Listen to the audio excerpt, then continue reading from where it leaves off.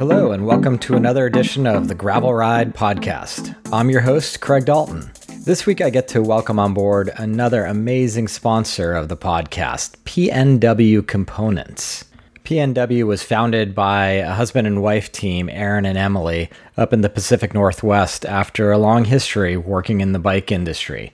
I first discovered PNW probably 4 years ago when I got a dropper post for one of my mountain bikes, and I really loved their focus on the customer. The product was well reviewed when I looked at it over the web, and the delivery of the package was awesome. I just overall had a great experience. So I was pretty stoked when I started to learn about their growing focus on the gravel sector. Because as you know, I've been fascinated by the growing influence of the mountain bike side of the sport to gravel. Whereas it's been dominated historically from a road orientation, I think this outside influence from the mountain bike side is really starting to benefit consumers. So I've been using the PNW dropper post on my gravel bike right now, and I'm actually using one of their suspended dropper post, which has been interesting. And I want to give you some more feedback about that in a later episode. But suffice it to say, it's been a really eye-opening part of my riding. The second component I've been using has been their Coast handlebar. At 48 millimeters, it's considerably wider than I had been using. And what's been remarkable is the leverage I can get from the outside of the bar. That combined with a short drop and a 20-degree flare has made me feel super dialed on the technical side of my riding.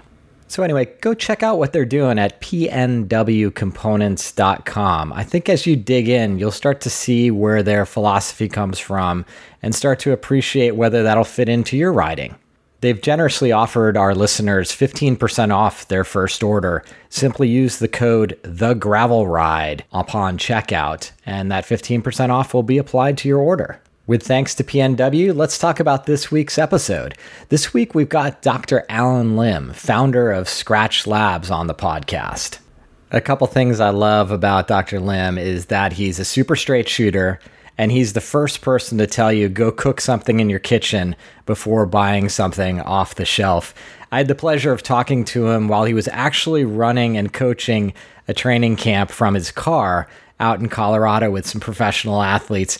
So there's a few hiccups and fun things that happen during the conversation that I've left in for you to enjoy. Alan's work with Tour de France athletes and ultra-endurance athletes are really applicable to what we do in the gravel scene. Many of us, our normal rides might be 2 to 4 hours, but a lot of the events we sign up for could be 8, 10, 12 hours. So how do you graduate your feeding and nutrition and hydration strategy from those shorter rides to the longer rides? What Dr. Lim describes and recommends really resonated with me, and I hope it does with you too. With all that said, let's dive right in. Dr. Alan Lim, welcome to the show. Thank you very much for having me. Glad to be here. I think it would be interesting for my listeners to hear what you're doing at this exact moment. Skills and drills. I'm actually in the middle of a training camp following a group of riders who are doing some speed work, baseline work on a little loop here in the Colorado.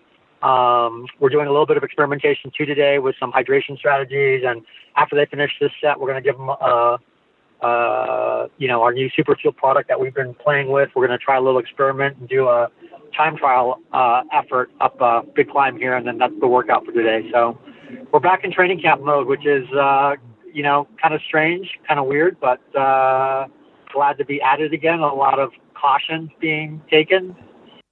It's super exciting to hear that. Kind of we're getting back in action, because I know it's fun to look forward to the idea that racing and events are going to happen later in the year. So that's good to hear. To take a step back for a second, Alan, could you tell us a little bit about Skratch Labs and how the company was formed and what the mission was? Yeah, so Skratch Labs started in 2012. It was myself, a good friend, Ian McGregor, who was a former pro cyclist, and my old college buddy, Aaron Foster. And really, Skratch came from kind of the work that I did on the pro cycling tour. I worked as a sports scientist for many years in pro cycling and developed a lot of, recipes, ideas around nutrition, fueling the athletes I work with.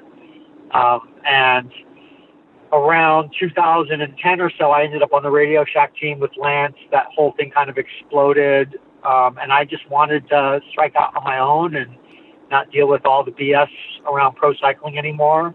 Athletes were asking me for this sports drink I used to make for them, and I never really thought it could turn into a business, but, started making it to help them out.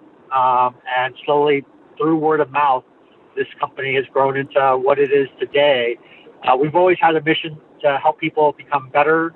That was and has always been my mission as a sports scientist and a coach. And we ended up naming it Skratch Labs, not only because we believe that food and drink is better from scratch. So we have these cookbooks with Chef Bijou Thomas, the Feed Zone, cookbook, Feed Zone Portables, Feed Zone Table. But I was starting my life over again. So, the name really comes from the idea that no matter where you find yourself in life, it's never too late to start from scratch. Gotcha. And so that original hydration mix, what was the composition of that? And was it different than what you were seeing on the market at that time? Yeah, on the market at the time, I think that principally everybody who I knew who was an athlete was diluting their sports drink. And they're diluting their sports drink because the sports drinks were too sugary, they were too sweet. Their flavoring was too strong, so they would often give athletes flavor fatigue. And, for many athletes, especially long days and grand tours like the Tour de France, everyone would get GI distress. And then lastly, conventional sports drinks just never had enough sodium to actually replace what was being lost in sweat. So a typical sports drink might have 400 milligrams of sodium per liter, but a normal athlete, would be losing between 800 to 1,000 milligrams of sodium per liter. So it wasn't like it was revolutionary. We just diluted sports drinks and added more salt. That was all that was needed. But I think that most sports drink companies were trying to sell to mass market consumers and make these drinks taste super, super syrupy. And that was just not tenable for most of the athletes I worked for. Do you think there was also sort of a line of delineation between the products on the market that were focused kind of more on shorter events or just that sort of instant gratification of a sweet drink versus kind of the longer Tour de France level stage racing that you had spent a lot of time thinking about? Yeah, most sports drinks that were on the market were made for people stuck on the 405 in California in the You drink one bottle and be like, oh, that was good. I'm an athlete. I'm stuck in traffic. No big deal. I mean, why do they sell sports drinks at gas stations? I mean, come on, give me a break, right? Right. The whole thing is kind of ridiculous. Yeah, it's interesting for me, as a gravel cyclist and as gravel events have taken on this new shape and form of being almost ultra distance in nature, I think it's really kind of forced cyclists to think about nutrition a little bit more seriously, because obviously there's a huge difference from your 3-hour Saturday group road ride to a DK 200. Have you seen sort of the rise of gravel kind of create additional demand and maybe additional thoughtfulness from customers? Well, we certainly see a lot of gravel customers. I think that generally speaking, because they get to eat when they want to, or there's a little more flexibility because the day is so long, that the idea of real food that we really brought to the Pro Peloton really resonates with that crowd as well. Nobody wants to be eating a ton of sugary, syrupy, gel-like substances. They certainly have their place, and they're certainly needed at times. But if you can supplement with real food, I think that the whole entire competition becomes much more enjoyable, right? And you have less GI distress. You can encourage more eating. You can get more salt and savory flavors back into a person's body. So I do see this movement towards real food in that world. The interesting thing that we also see, now that we've released the Superfuel product, a lot of buy-in from that crowd with that liquid fueling as well, right? So it's both sides of the the extreme. And I think that most gravel athletes are pragmatists more than anything else. Yeah, absolutely. I think there's two things I'd love to drill in on, because one thing I love is you always make a point to mention kind of real foods and that being an option. And I know you have cookbooks that can help cyclists make foods for on-the-go use. Can you talk about some of those things that you encourage people via your cookbooks? Yeah, I always tell people that sports nutrition starts in your kitchen. It doesn't start with the package that you open up, right? It starts with how you're feeling during your entire week leading up to an event, how much carbohydrate you're getting, are you glycogen loaded, etc. Are you sharing meals with good friends and family? Are you keeping yourself both physically and emotionally well? The social component of food plays a role in all of that as well.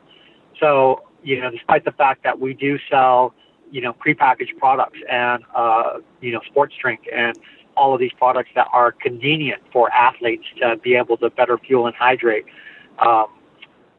It's true also that you need to be making as much real food as possible if you're going to be a high-performing athlete.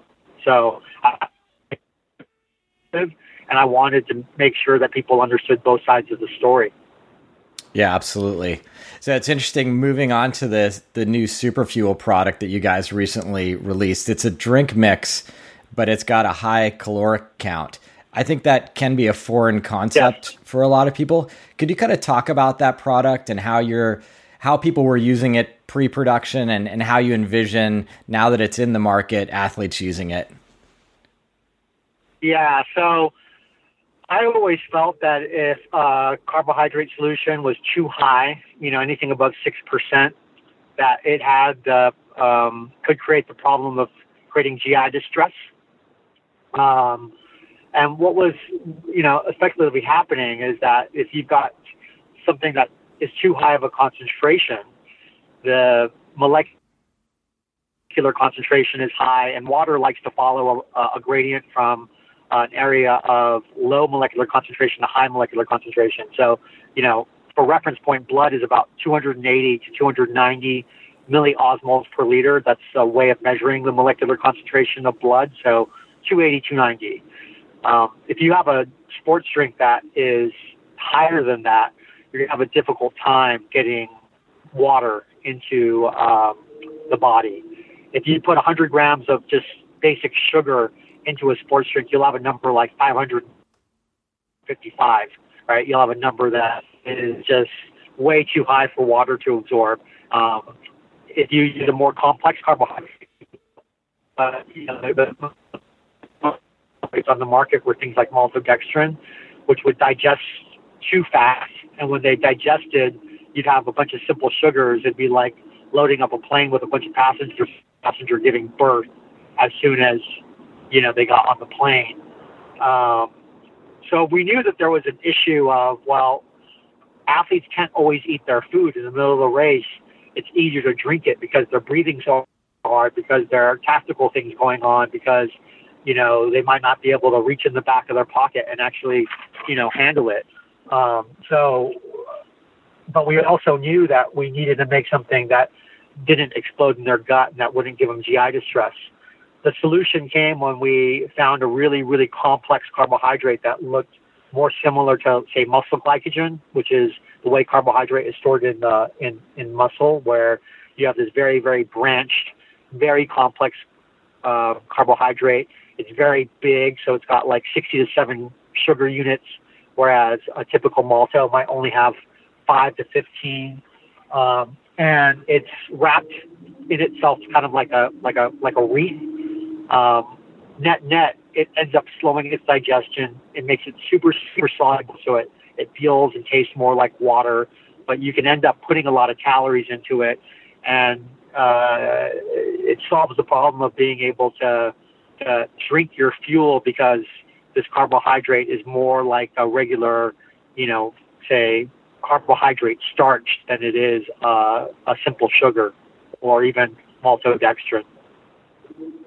Interesting. So, in a long gravel event, how would you use this? Like if you're taking bottles, every hour, is this something that someone could theoretically use every hour, or is it the type of thing that every other hour or every 4 hours, you might want to get one of these in your resupply kit? It depends on how many calories you're burning, right? So a calorie is still a calorie is still a calorie. People get all sort of messed up when they hear that it's a high carbohydrate solution that has a lot of flexibility. They think that there is some prescription, that all of a sudden they can change the rules in terms of their caloric consumption. But the reality of it is this, is that if you're trying to get 300 calories an hour, you still need 300 calories an hour. This is just maybe convenient way to do that.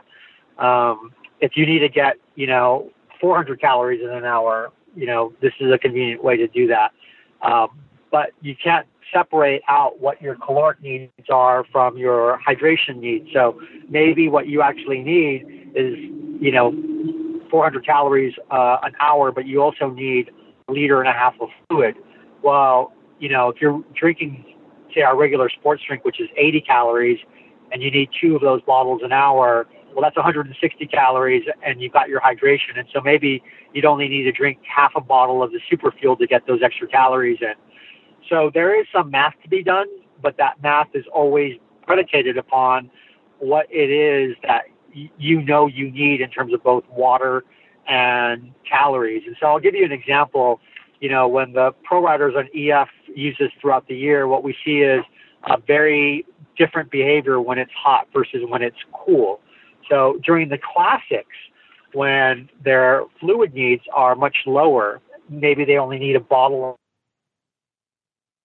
but their caloric needs are still very high. Maybe they need 400 calories an hour.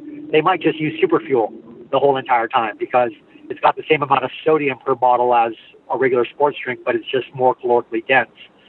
But as they get into the hotter races in the summertime, because they need so much more fluid, maybe 2 or 3 bottles an hour, they're making up a lot of those calories by volume, and they might only drink 1 super fuel bottle, every 2 or 3 hours, or so they might end up only drinking 2 of the high cal bottles over the course of a race, but they might end up drinking 15 regular bottles, right?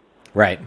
So doing that math, there is a calorie number that the body cannot process per hour that you if you exceed it, where do those calories go? Are they just wasted calories in your body?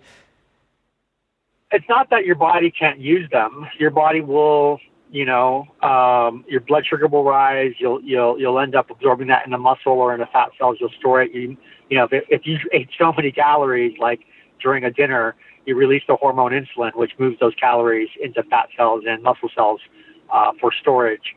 I think that what you're really referring to is that there's a maximal absorption rate for calories. So a typical person can't absorb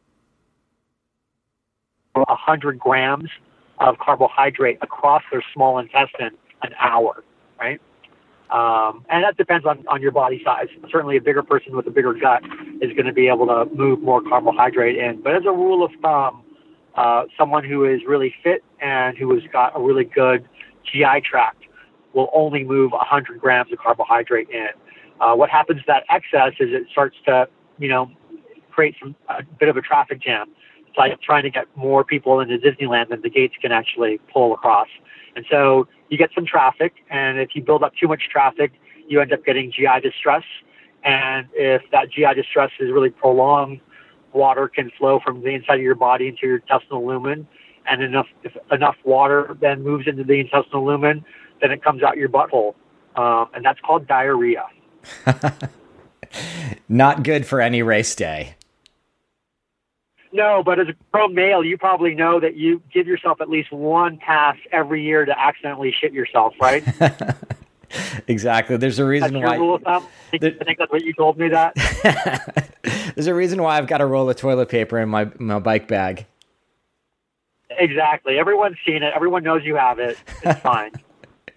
No, it is really interesting. And I remember kind of going back to my days as an Ironman triathlete was when I really first thought about liquid calories, because I was struggling to continue to eat the same things hour after hour because I'm not the fastest triathlete in the world.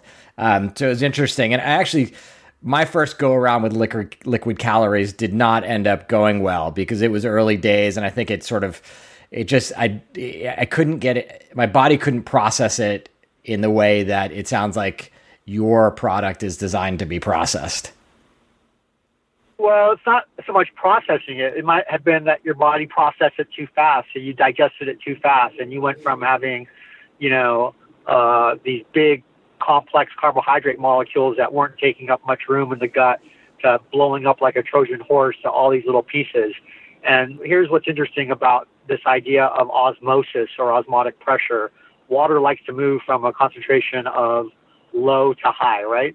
And that concentration is dependent upon the number of molecules, the number of things, not the mass or the caloric density of those things. So you're talking about, one big Lego structure made with like 100 Legos. If all those Legos are connected, that one big Lego structure, even though it's 100 times bigger than a single Lego, puts the same amount of pressure on the gut. And so what you want is a big carbohydrate molecule that breaks apart slowly, that digests evenly, so that you never overwhelm the gut. As those little molecules break off, they absorb quickly by the body, and so you don't build up this excess traffic jam or pressure, at the gates of your GI tract or your small intestine. So yeah, and a lot of the original kind of high calorie liquid carbohydrate stuff were made with these long chain carbohydrates that weren't actually that long. They were more like, as I said earlier, 5 to 15 glucose units, as opposed to the super fuel carbohydrate called cluster dextrin or highly branched cyclic dextrin, which is between 60 to 70 glucose units in a more complex structure that takes a little harder to break down. Yeah, I think one big takeaway for the listener is, I think, test and learn. So figure out what your body can. Yeah, what you enjoy, what you can eat. Some people can eat blocks all day long or bars all day long, but other people will either get bored with it or their stomach will revolt and simply won't enjoy it or allow it to go down. Yeah, and use common sense. In some ways, there are no rules. Like if you love eating little potatoes that are soaked in Parmesan cheese and olive oil with an ample amount of salt, that sounds pretty good to me. If for some reason Snicker bars work for you, then go for it, right? You're your own experiment. Everyone is different. There are some rules of thumb about how much, fluid, salt, and carbohydrate you need. So be mindful of that and create some plans, experiment with them in the field and see what seems to work best for you. I think one of the things that's been interesting during the pandemic is, with all these DIY gravel challenges being thrown out there, I've got an upcoming SBT virtual gravel event in August where it's going to be a massive day, and I need to figure out exactly how I'm going to resupply, what I'm going to be able to bring with me, where am I going to get my water from throughout the day. And I think a lot of gravel athletes are kind of going through the same thing. It was one thing to plan for a DK 200 where they knew there were going to be aid stations, but it's another one planning your own DIY gravel event in your own neck of the woods and figuring out, how do I get the right things for my body at the right time during a long day out on the bike? Yeah, exactly. And a lot of that just takes, time and patience, and the prep you do off the bike is as important as what you do on the bike. So, getting your little foods cut up and prepared, wrapping them properly, getting them in the bags, getting the coolers out, convincing a friend or, someone who lives with you to come out and support you that day, or to, whatever, driving out on the course beforehand and leaving stash bags for yourself.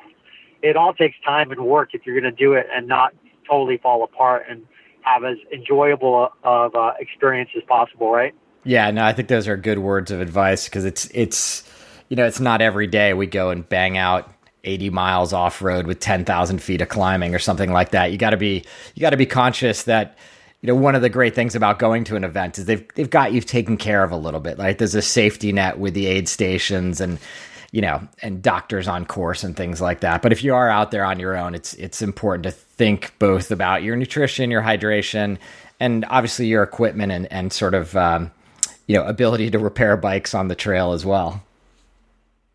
Yeah, exactly. Bring that too. Bring your cell phone. Bring those tools. Bring the salt. Bring the water. Bring the carbohydrate. Don't forget the sunscreen, right? Exactly. Hey, I also wanted to touch on recovery drinks because I know you have a product in that vein, but I also know you've sort of talked about how you can make them on your own. Is it important to kind of look at a recovery drink or a recovery product after every ride, or is that only rides of certain duration? I would say that it's anytime that you're working really, really hard. So, even with the best riders in the world that I work with, we might only do 2 or 3 hard workouts a week, right? They might be riding every day, but only 2 or 3 of those really just totally take it out of you. And when you do a workout that really takes it out of you, or you do any workout at all, it's really, really important that you eat after that workout. There are a lot of metabolic advantages to eating after a workout. You'll preferentially put that fuel that you just ate back into the muscle that was just working. Whereas if you eat most of your calories when you're at rest, the insulin will work on both adipose cells and on muscle cells, so you'll spread that fuel across the whole entire body in proportion to your fat and muscle mass. But when a muscle has just worked out, it's hypersensitive to the hormone insulin, and so when you eat after a workout, most of what you eat goes back into in terms of restoring lean as an athlete, right? So, the adage is always try to eat after a workout. Now, whether you need a recovery drink or you don't need a recovery drink really depends on, I think, convenience. We only use recovery drinks in those situations where we know we need to get a lot of calories back in an athlete, but we don't have a bowl of chicken fried rice laying around, right? Or we don't have a chef, who has a meal prepared for the athlete. I went back home for Christmas to stay with my mom and visit, and she's a 80-year-old Chinese woman, and I got back from my ride and she was like, I made you some recovery food, and I was like, oh my gosh, this is the best ever. The name recovery only connotes that it's something that you're eating after a workout to start that recovery process, but it can be a drink, it can be food, it can be chocolate milk, it can be whatever is convenient. We make a product that is effectively chocolate milk or chata milk or coffee milk. 4-to-1 ratio of carbohydrate to protein seems to work the best in terms of restoring muscle glycogen. But you can have a pizza if you want to. Well, I've certainly been known to do that, Alan. That's awesome. Yeah, I'll tell you this much. My last Tour de France I worked, 17 out of the 21 stages, the riders ate chicken fried rice when they got back on the team bus, and the other 4 stages they had pizza. That sounds good. Let me ask you another question, Alan. So on occasion, I've come home from a long gravel ride and just felt like, hey, I hadn't eaten enough maybe when I was out there on the trail, and I'm maybe 20 minutes from home, an easy pedal, and I might choose to have another energy bar. Am I better served kind of waiting to sort of shift gears into a recovery mix or recovery food, or should I eat that bar if I'm hungry? No. Eat the bar if you're hungry, right? Okay. And in fact, if you are doing a really long ride and you're coming home and you're really hungry and you got food in your pocket, start the recovery process by eating all that food during your cool down. The sooner that you can eat and the more you can eat while you're exercising, the more that will actually go back into restoring that muscle glycogen. And so, even in a bike race, if an athlete has been dropped and they're just riding the gruppetto or the last pack into the finish, we'll start loading them up with food and drink at that point in time. We won't wait until they come off the bicycle to do so. Okay. And is there an ideal window to get that recovery meal in once you've gotten off the bike? Yeah, probably within an hour is the most ideal scenario.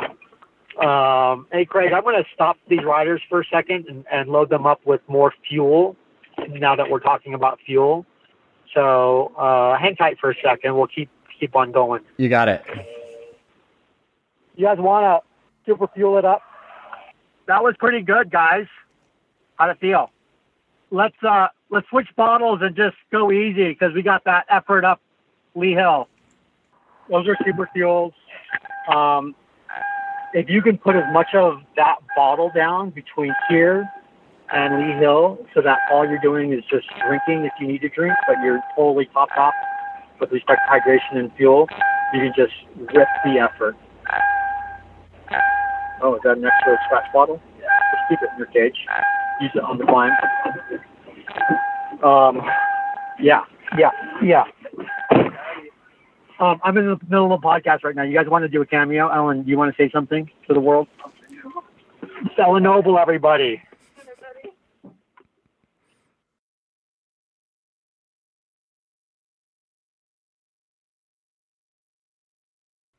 Are we allowed to eat these or something? Yeah.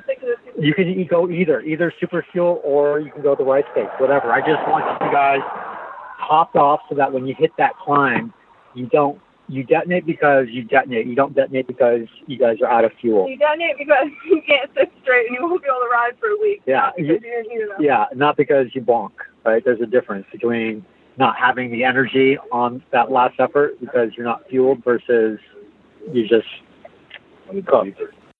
But I do want some experience with this because in situations where you guys are racing and you're not going to be able to eat, right, that could totally save you. Yeah. Thanks. Sorry about that interruption. No worries. I don't think there's a better way to underscore the importance of calories and hydration than overhearing your conversations with these athletes and just underscoring how fueling up before that last hill climb and that last repeat is going to be critical to their performance. Yeah, because here's the deal. They're going to be going so hard in that last 45-minute effort that they won't be able to fuel. And if they're not fueled before that effort, it won't matter. They won't be able to make enough in that last effort of the day, right? So now that we're done with that, just finished that effort and they have about 30 minutes before they start the next one, this is the only time that they can actually stock up again, right? And have the fuel on board for the last effort. I think it's interesting as gravel athletes obsess over the events or the routes that they're going to be tackling to kind of think about it in that context of like, okay, I need to be fully topped off before this big climb or this technical descent because I'm not going to be getting anything in my body for at least half an hour because it's just not feasible to even reach down and grab a water bottle. Yeah, exactly. And so when you plan your nutrition as a gravel rider, it behooves you to look at the course and maybe not even do it based upon like anything more than the logistics of what's possible and when you're going to be in these deserts. Yeah, I think that's if you don't think about it in that way, inevitably you're going to get caught out and get into a situation where you haven't physically been able to consume anything for a while. That's right. And I love simulating this stuff in training because it's when the point gets driven home. Like you can talk about it in theory, but if you're not constantly reminding the athletes to do it in training and you don't have the resources there from them to feel the difference, then it doesn't get driven home, right? Yeah, no, that's exactly true. And I think there are a lot of really hard lessons for the average gravel athlete because these events can be so outside your norm. The distances or the course profile can be so different from what you're used to. It's really important to put a lot of thought into nutrition and hydration before tackling one of these things. And as you said, do a little testing and learning. Put yourself in the hurt locker in a place where you can be safe and you can get home rather than trying to figure it out at SPT Gravel or Dirty Kanza. That's right. Exactly. So yeah, that was actually really appropriate, right? In terms of a little fly on the wall and seeing what happens. Yeah, totally. And I appreciate you making the time today to join the podcast. I know you just got back from another training camp and you're in the middle of coaching athletes right now. The other training camp was interesting. Yeah, It was with the Nike Bowerman Track Club. So all running, right? But same type of issues. With respect to fueling and hydration and all that sort of stuff. Yeah, I think it is interesting and it must be super fascinating for you as a sort of someone who looks at this from a scientific perspective to see how performance in other disciplines, other sports kind of relates and differs from what we experience as cyclists. Yeah, exactly. Cool, man. Cool. Well, I will put a link to Skratch Labs and all your products in the show notes. And again, I really appreciate the time and advice for all our listeners. Yeah, no problem. Anytime. If you guys ever have any questions, don't hesitate to reach out. I'm easy to find at the info@Skratch Labs box. I've got a great CX team, but for questions they can't handle, they usually come to me. So we're always here to help. Awesome. Have a great one, Alan. Good to talk to you, man. Okay, thanks, Craig. Enjoy. Cheers. Bye-bye. I hope you learned as much as I did in that conversation. I think there were some great takeaways, and it was a lot of fun having the conversation. Big thanks to PNW for sponsoring this week's episode, and big thanks to you and everybody who's been visiting buymeacoffee.com/thegravelride. Your contributions and support are critical to what we do at The Gravel Ride. As always, we welcome your feedback across social media channels, or hit me up directly at craig@thegravelride.bike if you have ideas for future episodes or any comments about this episode. Until next time, here's to finding some dirt under your wheels.